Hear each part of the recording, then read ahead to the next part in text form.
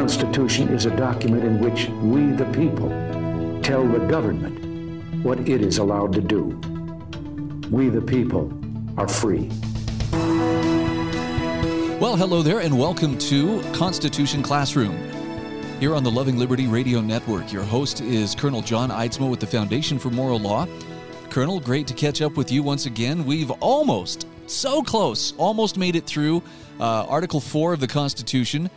Before we go on to the remaining clause, though, were there any notable judiciary-related events or Constitution-related events that you're keeping an eye on?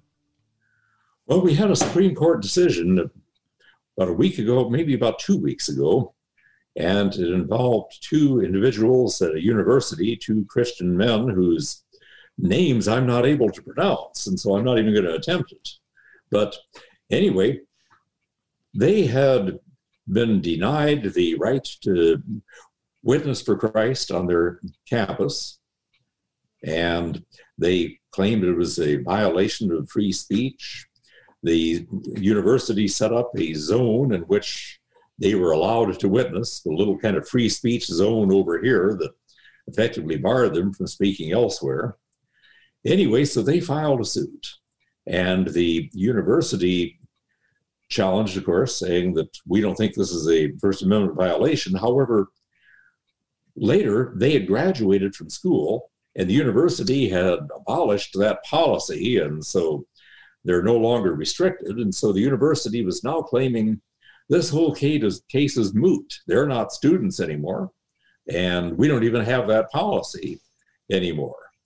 Well, it went to the Supreme Court, and the Supreme Court, Justice Thomas, I believe, writing the opinion, said that because they had brought the lawsuit back when they were students, and because they not only had asked for an injunction against the university's policies, but had also asked for nominal money damages for the past abuse, it was not moot, and they could continue. And that's significant today for not only that case, but many similar cases. For example, here at the Foundation for Moral Law, we have a couple of cases going on right now involving the various governors' COVID restrictions. One in Louisiana, for example, and in that case, Governor Edwards in Louisiana had adopted a policy that greatly restricted the right of pastors and churches to hold services. And Pastor Spill, our client in that case, was charged with holding services in violation of that policy. The governor is now claiming that this case is moot because that restriction on churches meeting has now been lifted. However, we believe that we can continue our action in the Fifth Circuit because we have alleged that the past policies did damage the church and the pastor, and that he is entitled to monetary damages for the past violation. Likewise, we have a case here in Alabama involving Alabama's governor. And Alabama's governor had issued an executive order that restricted not just churches, but businesses and many others from being open for business, holding services, other things like this.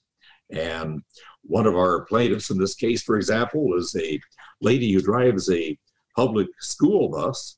She's been claiming in that case that a policy that requires her to wear a mask while driving a school bus. Well, you're in Utah. You may not know what it's like at the start of the school year in August in Alabama, where the temperature in the bus can get up to 118 degrees, and where if you're wearing a mask, your glasses can fog up, which doesn't make for safe driving.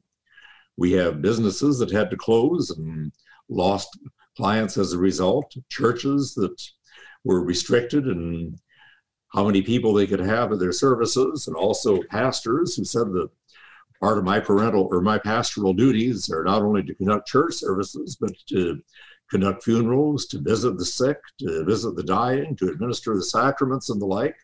And we've been denied these by the governor's orders. And another concern that we've raised in Alabama about the governor's orders is that these orders can extend by state law. State law gives emergency powers to the governor and can have an order in effect for 60 days.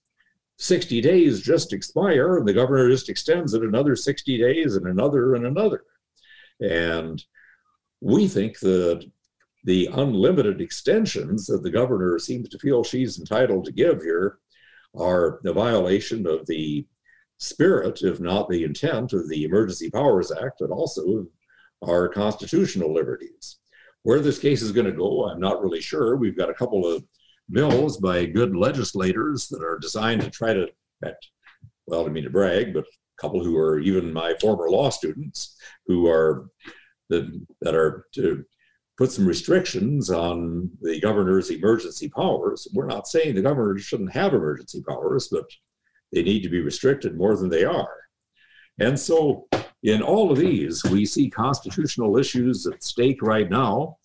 Of course, we've already talked about the Equality Act and the threat that would place to women's sports, the threat it would place to churches that follow different policies on matters like this, the requirement that it might impose that churches and Christian colleges and so on admit gays and transgenders and the like. We do have another matter going on right now with the NCAA and Oral Roberts University. And I taught at the law school at Oral Roberts University for a number of years back in the 1980s. So I am familiar with this school. And this school has done very well in athletics, but just a couple of days ago, there was a guest editorial in USA Today, which does have a liberal bent, in which they excoriated the NCAA for allowing Oral Roberts to participate, when in fact Oral Roberts has restrictions against gays and transgenders. And they said that the NCAA should never tolerate that, and never, basically what they said is they should never allow any school that follows the biblical teaching on this to have athletic teams participating in the NCAA. And so once again, we're seeing constitutional issues going on all around us, and they certainly affect us in everything we do. And we need to be watching these. We need to be concerned about these. And I can assure you that the Foundation for Moral Law, like other groups, but we are monitoring these things. We are getting involved in filing amicus briefs and the like. We filed a letter of analyzing this so-called Equality Act that was circulated to every member of Congress and every member of the Senate, and it passed the House. We'll see what happens in the Senate. Of course, we've got another issue going on in the Senate right now, too, and that is the For the People Act. And as we've said before, the For the People Act really is not for the people. It is For the Democrats Act, is what it should be titled, because it will help to perpetuate the liberal establishment of the Democratic Party. But essentially, what this act would do, if it is passed, is it would basically take every illegal practice that took place in the last election in these various contested states like Pennsylvania and make these mandatory permanently in the future for all 50 states. It would require states to allow same-day registration. In other words, you just come in and register to vote the same day you vote, including on election day. It would require all states to allow advance voting. It would not just absentee voting, but general advance voting. It would require all states it would restrict all states, I should say, in what they could do as far as purging voter lists from those that haven't voted in the past, or for those who may no longer be residents of the district. The restrictions here are such that we think that this is designed to do nothing but to perpetuate the Democrat establishment in power. It also has a path to easier citizenship for people who are not citizens of the United States at the present time. And the goal of this is that we would have many more voters, millions more voters, with the belief that majority of these would be Democratic voters. Also, DC citizenship or the DC statehood is included as part of this bill. With all of this is a very dangerous bill and brings up one more issue, and that is that this has passed the House by a narrow vote. It has not passed the Senate. And of course, to get to a vote in the Senate, we would need to overcome the filibuster, which requires 60 votes of cloture. They are trying to eliminate the cloture requirement. And anyway, that is a rule that in Article 1 that says that each house sets its own rules. We'll see whether they're going to be able to get that done. But anyway, so let's get back into Article 4 right after the break.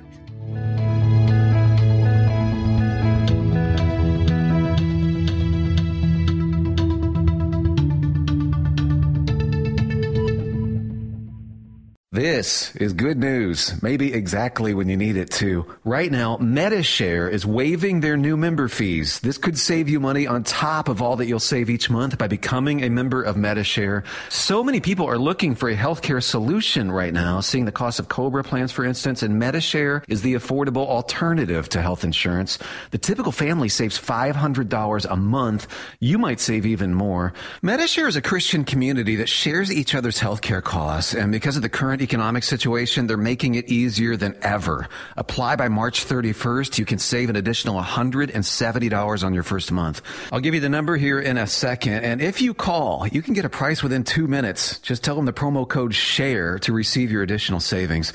Maybe now is the time to make the switch like more than 400,000 people already have and start saving. Here it is. Call 833-34-BIBLE. That's 833-34-BIBLE. 833-34-BIBLE. Pure Light has invented a new type of LED light bulb that makes all other light bulbs obsolete. This new type of LED bulb acts like a $1,000 air purification system, only better.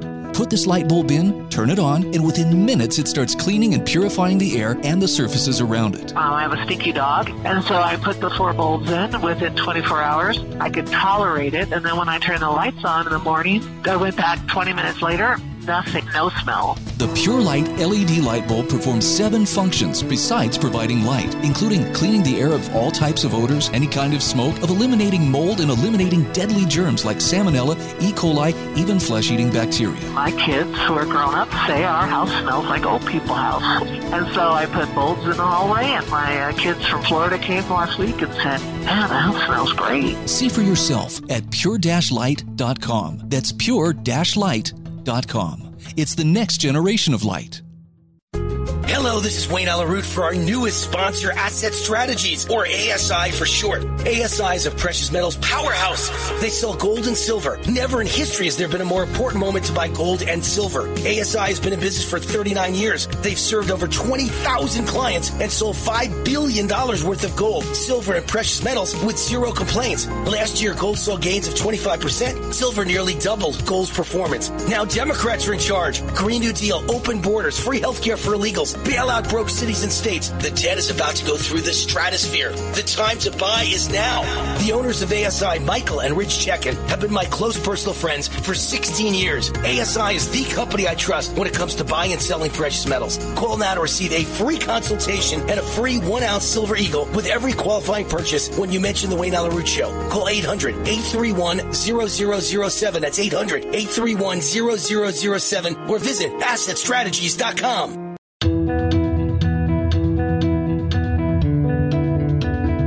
Welcome back to Constitution Classroom on the Loving Liberty Radio Network.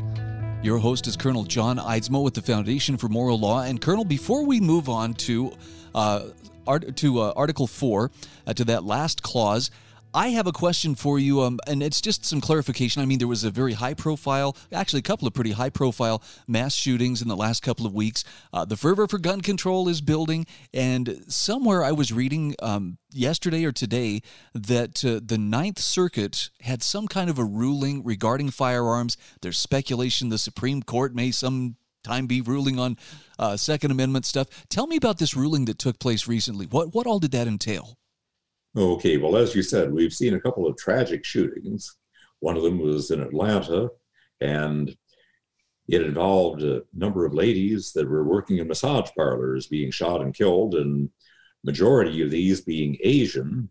from what the shooter has said, that his motivation on this had nothing to do with race. Rather, it was the fact that he had become a sex addict. He blamed them for this unfairly, but there doesn't seem to be any reason to think this was actually race-related. Then we have the shooting in Boulder that took place. And again, this is a shooting by a man who apparently was Muslim and whose pro-Muslim and anti-American sentiments had been expressed on the internet on a number of occasions.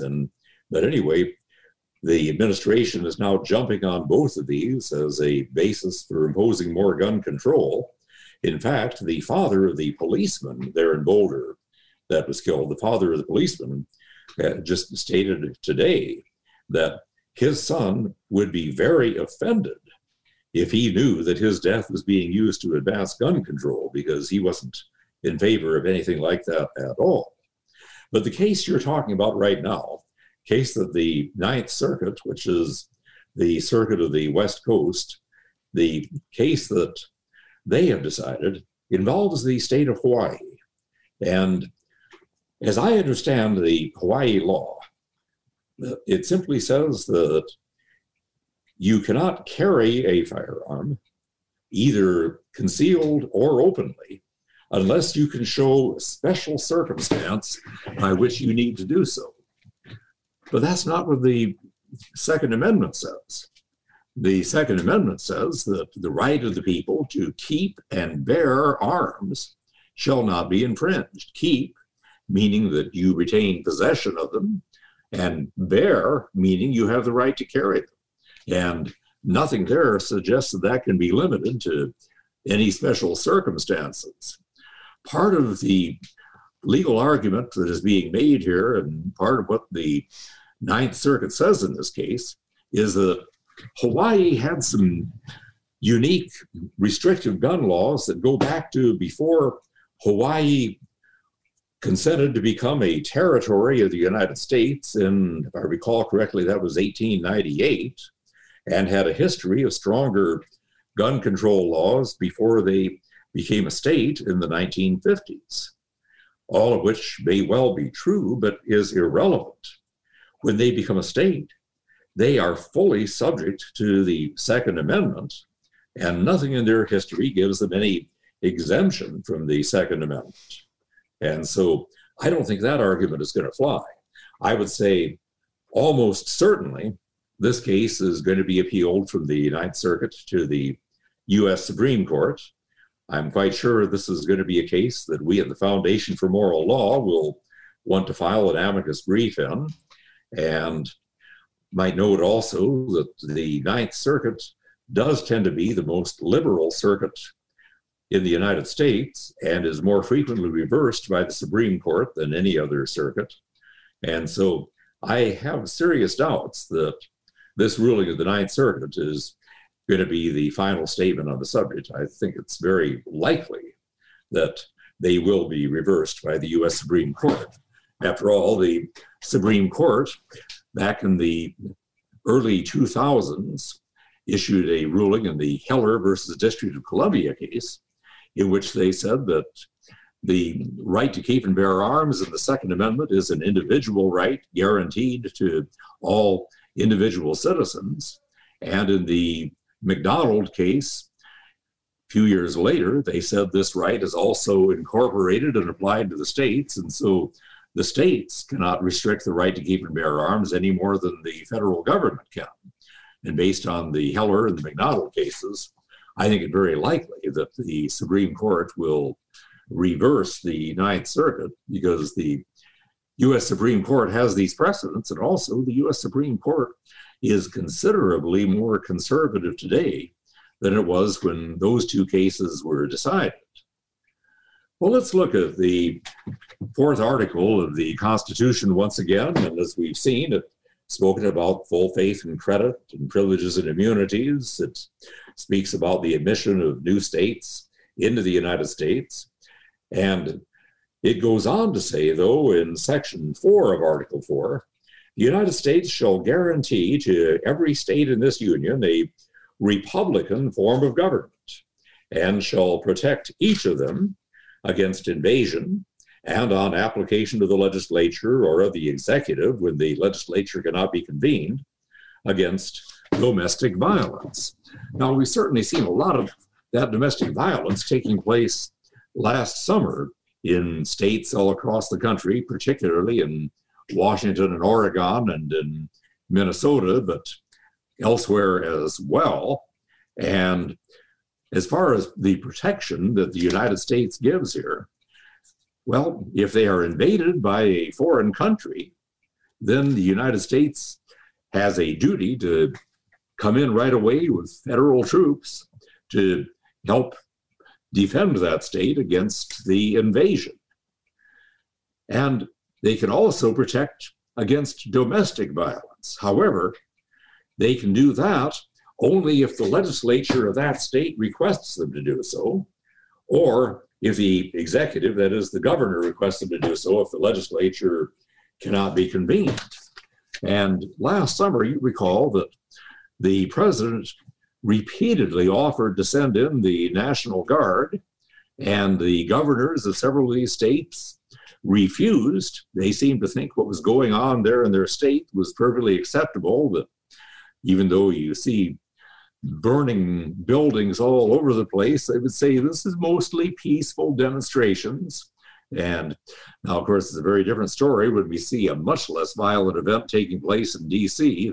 Now we put up walls and fences and bring in the guard and everything, but a very different standard. And we're not justifying what took place there by any means. We're just saying that they are using a different standard as they looked at what took place in the states as to what took place in the federal government. But based on Article 4, Section 4, we would say that the administration would not have the authority to send in troops to protect against domestic violence unless the state legislature or governor requested them to do so.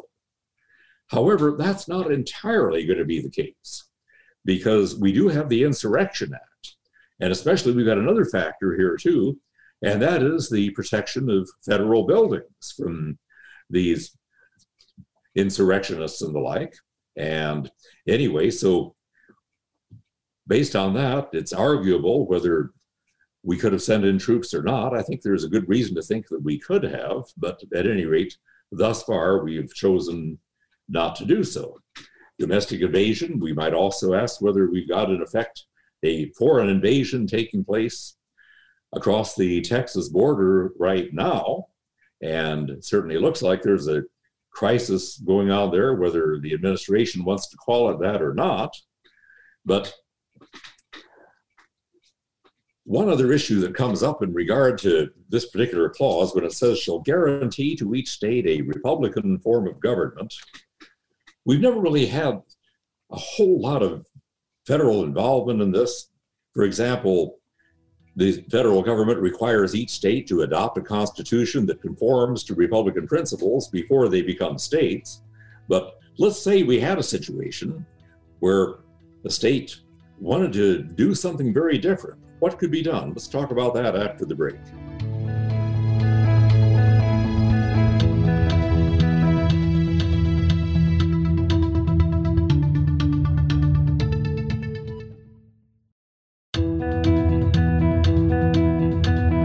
We are back.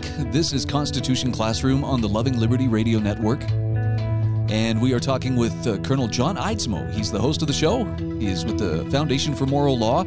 And Colonel, as we are making our way through Article 4 of the Constitution, it's taken us a while to get here, but let's go ahead and finish up this last clause here. All right, just one thing more in regard to Article 4, Section 4. The United States shall guarantee to every state in this union a Republican form of government. Now, Republican there is capitalized, but that doesn't mean the Republican Party. Rather, it means Republican as against, say, monarchical or fascist or communist or something like that. And when we say Republican, we mean this as distinctive from democracy, that pure democracy was something that the framers did not want. And that For the People Act that I mentioned earlier repeatedly says in it that we are trying to adopt this act in order to safeguard democracy in the United States. But the framers regarded pure democracy as mob rule, as the majority running roughshod over the rights of the minority, and they wanted a constitutional republic instead.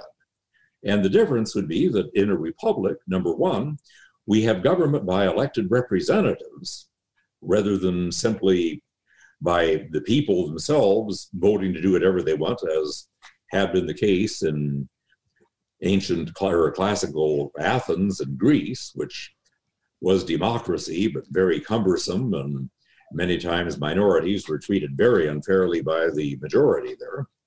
But a second thing is that it means that there are restrictions on what the majority can do. They cannot run roughshod over the rights of the minority. For example, let's say the majority of the people of the state of Utah wanted loving liberty to be abolished, even as the majority wanted that. If the courts are doing their job properly, they would strike any law like that down as unconstitutional, because part of the idea of a republic is that the minority has certain rights that even the majority cannot take away. A third thing that characterizes Republican government as against pure democracy or other forms is that in a republic, even the rulers are governed by the law. As John Adams once wrote, the very definition of a republic is an empire of laws and not of men. In other words, even those running the government are bound by the law, just like Darius was in Daniel chapter 5. He himself, once a law was in effect, he himself could not change that law, requiring people going into the den of lions if they prayed to God rather than asking things of the king. So those are the things that make a republic unique. And we are to be a republic, not a democracy. And the federal government is responsible under Article 4, Section 4 to guarantee to each state a Republican form of government. Mostly they do that by making sure that they have adopted a constitution before statehood that is based on Republican principles, like 3 branches of government, usually with the exception of Nebraska, a 2-house legislature, a Bill of Rights, and other things such as this. Now, after statehood, let's say that one state were to say, okay, we've decided that we don't want to have a Republican form of government anymore. We want instead to be a monarchy. And so we're going to have a king over Alabama from now on. And that king is going to have all power. And when the king dies, then his next of kin is going to take over as king after him. Well, if Alabama tried to adopt a system like that, I think probably the federal government would probably step in and say, no, we have a duty under Article 4, Section 4 to guarantee to Alabama a Republican form of government, and that's just not going to fly. It can't be done. One thing that a lot of states have is what we call initiative or referendum.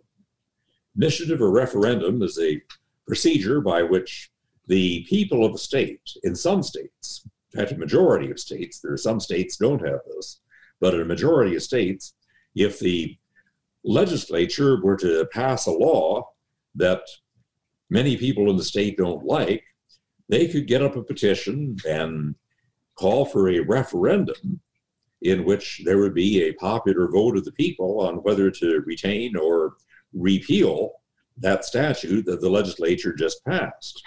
Or the term initiative is sometimes used. That's very similar to referendum. That's where the legislature is refusing to pass a law that the people want.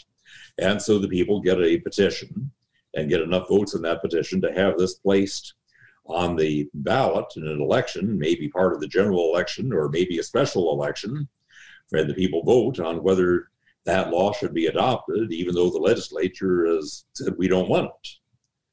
And a good friend of mine, the late Dr. Cleon Skousen, somebody that I think probably is familiar to many people in this audience, a man that I regarded as a good friend, a mentor. His book, The Making of America, I consider to be, besides my own, one of the very best books ever written on an overview of the Constitution. And again, The Making of America by Cleon Skousen. I recommend that book very highly.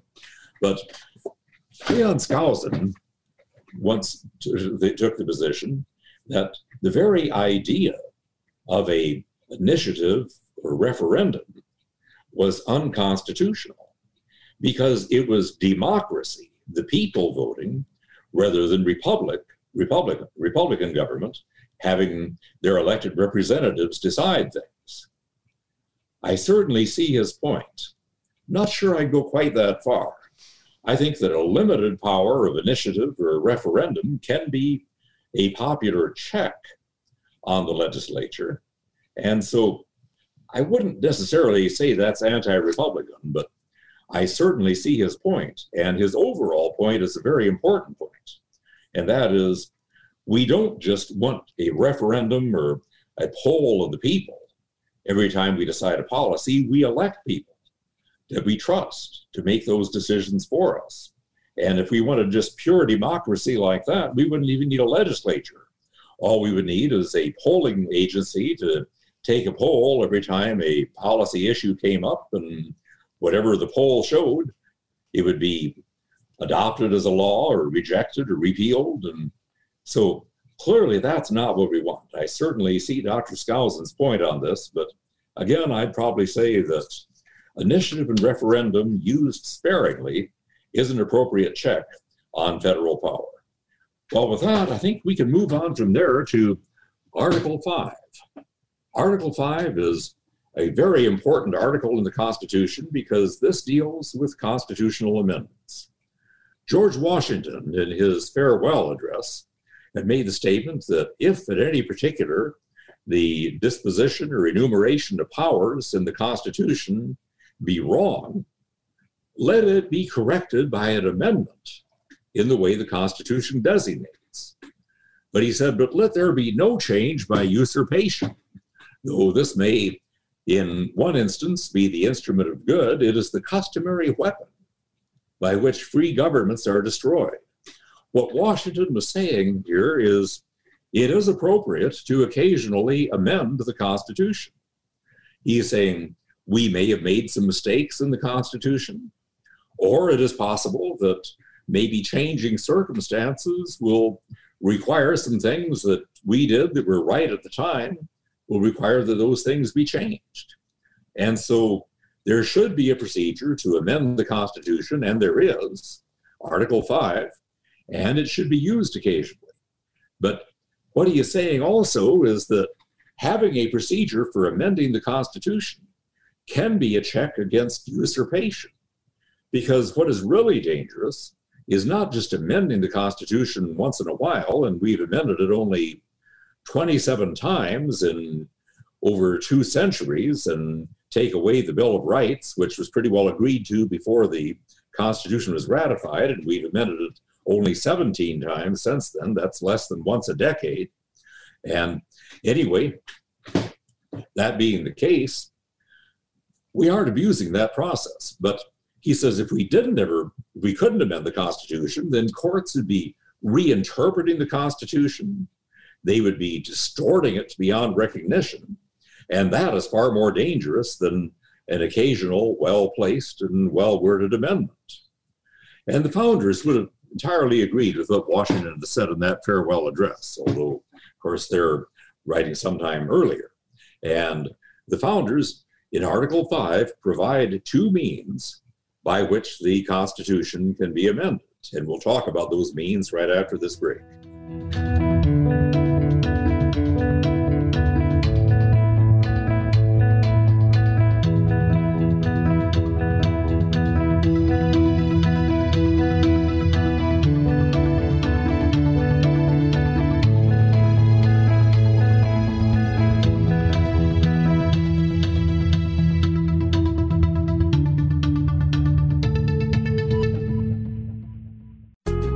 This is Wayne Alaroot for our newest sponsor, Asset Strategies, or ASI for short. ASI is a precious metals powerhouse.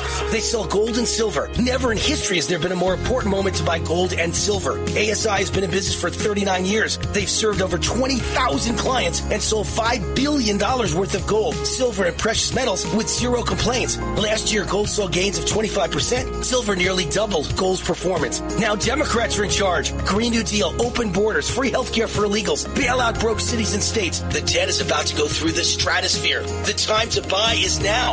The owners of ASI, Michael and Rich Chekin, have been my close personal friends for 16 years. ASI is the company I trust when it comes to buying and selling precious metals. Call now to receive a free consultation and a free 1-ounce Silver Eagle with every qualifying purchase when you mention the Wayne Allyn Root Show. Call 800-831-0007. That's 800-831-0007 or visit assetstrategies.com. Pure Light has invented a new type of LED light bulb that makes all other light bulbs obsolete. This new type of LED bulb acts like a $1,000 air purification system, only better.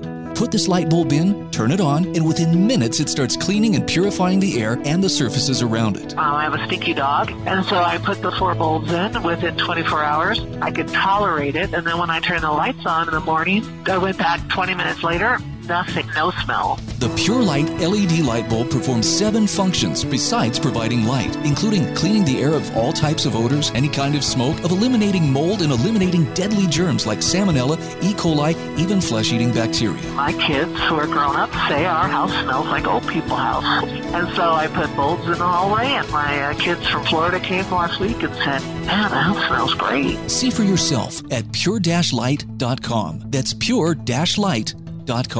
It's the next generation of light.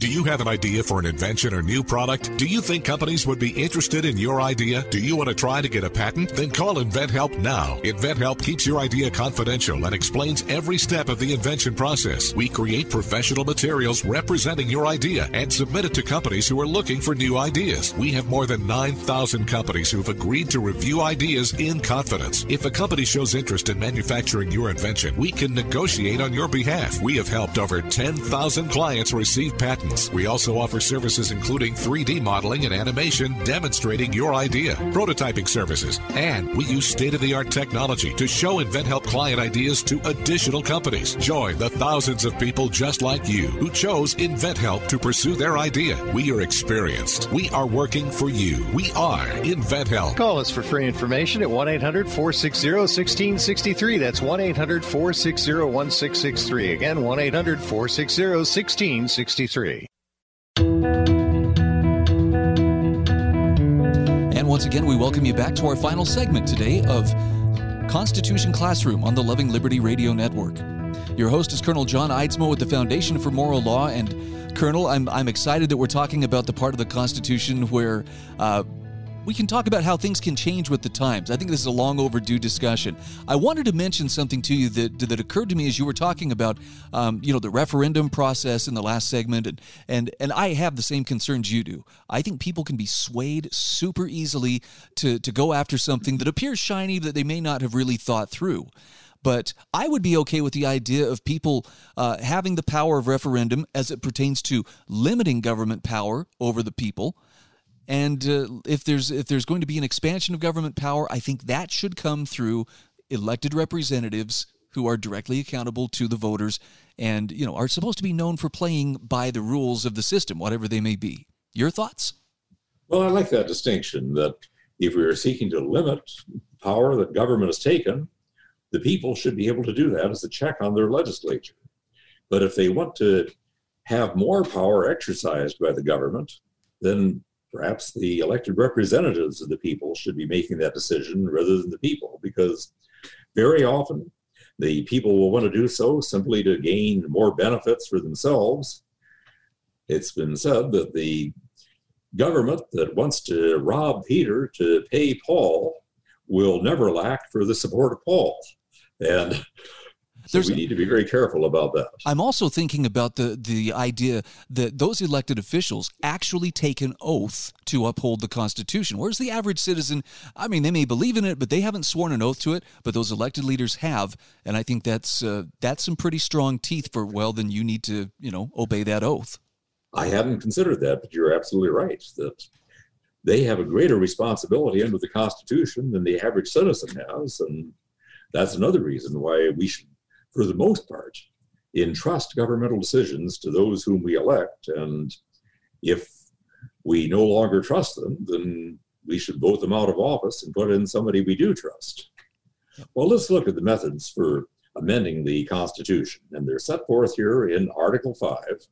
And Article 5 simply says the Constitution, whenever 2/3 of both houses shall deem it necessary, shall propose amendments to the Constitution, or on the application of the legislatures of 2/3 of the several states, shall call a convention for proposing amendments, which in either case shall be valid to all intents and purposes as part of this Constitution when ratified by the legislatures of 3/4 of the states, or by conventions in 3/4 of the states, as one or the other mode of ratification may be proposed by the Congress, provided that no amendment which may be made prior to the year 1808 shall in any manner affect the first and fourth clauses of the 9th section of the first article, and that no state, without its consent, shall be deprived of its equal suffrage in the Senate.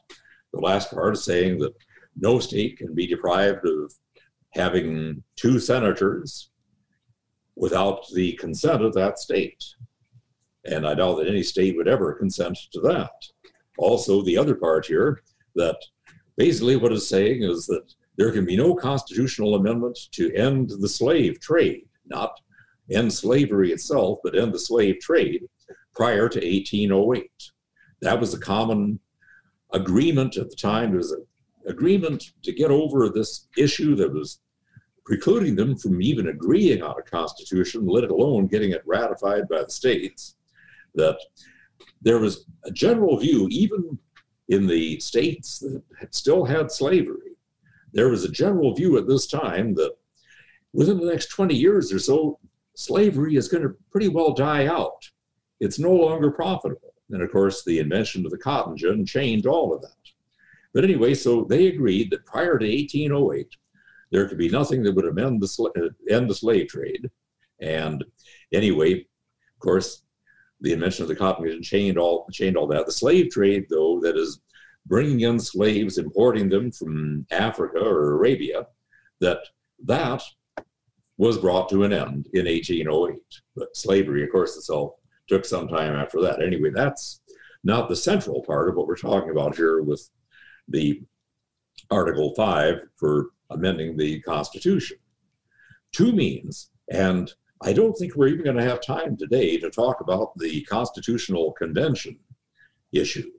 Rather, I think we'll have to save that for next time. But provision here provides that Congress, whenever 2/3 of both houses deem it necessary, shall propose amendments to the Constitution.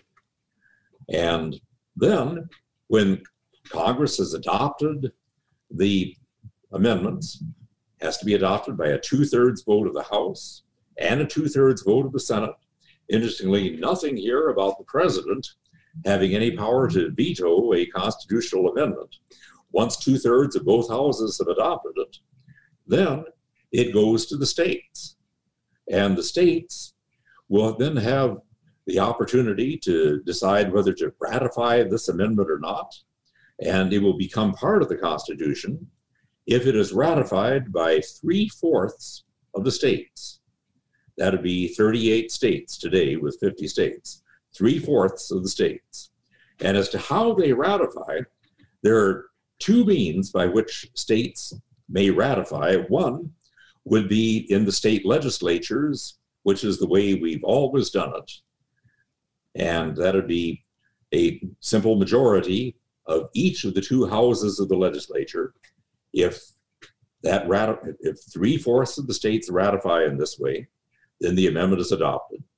Or if Congress chooses, they can require the states, instead of having their legislatures decide to ratify, they could require the states to hold ratifying conventions to decide whether to ratify. As far as I can recall, we have never used the convention route for ratification. But if Congress wanted to send an amendment to the states and They thought, for example, this amendment is popular with the people, but a lot of the state legislatures are opposed to this amendment. The Congress could decide to do an end run around the state legislatures and say that the states will have ratifying conventions to decide whether to ratify. But one thing that I don't think they could do is they couldn't say, okay, states east of the Mississippi will ratify by their legislatures, states west of the Mississippi will ratify by conventions. It has to be one means of ratifying all across the country. Another thing we'll notice here is that nothing here specifies how long the states have in order to do that ratification.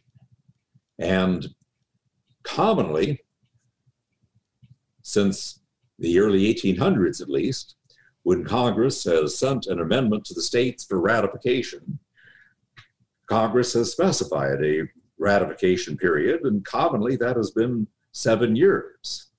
But nothing in Article 5 says it has to be 7 years. They could make it 5 years or 10 years. They could possibly even not put a time limit on it at all. And in fact, that's exactly what they did with the Bill of Rights. The Bill of Rights, when they sent the Bill of Rights to the states to be ratified, this was 12 amendments, and 10 of them were ratified within a couple of years. One of them was never ratified, but it dealt with legislative reapportionment. One of them was not ratified until the 1990s. And here's what happened.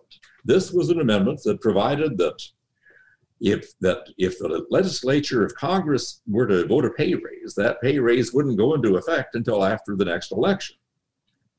3/4 of the states never got around to ratifying this. Well, in the early 1990s, there was a student in economics at the University of Texas. His name was Greg Watson. And Greg Watson was writing a paper for an economics class on legislative waste. And he said, one way we could get rid of legislative waste would be to amend the Constitution to say that Congress can't vote itself pay raises until after the next election, so we could vote them out. And he said, now Congress isn't going to approve an amendment like that today that limits their own power to raise their salaries, but there was one way back there in 1789 that never got ratified. And since Congress didn't impose a period, we could still ratify that today.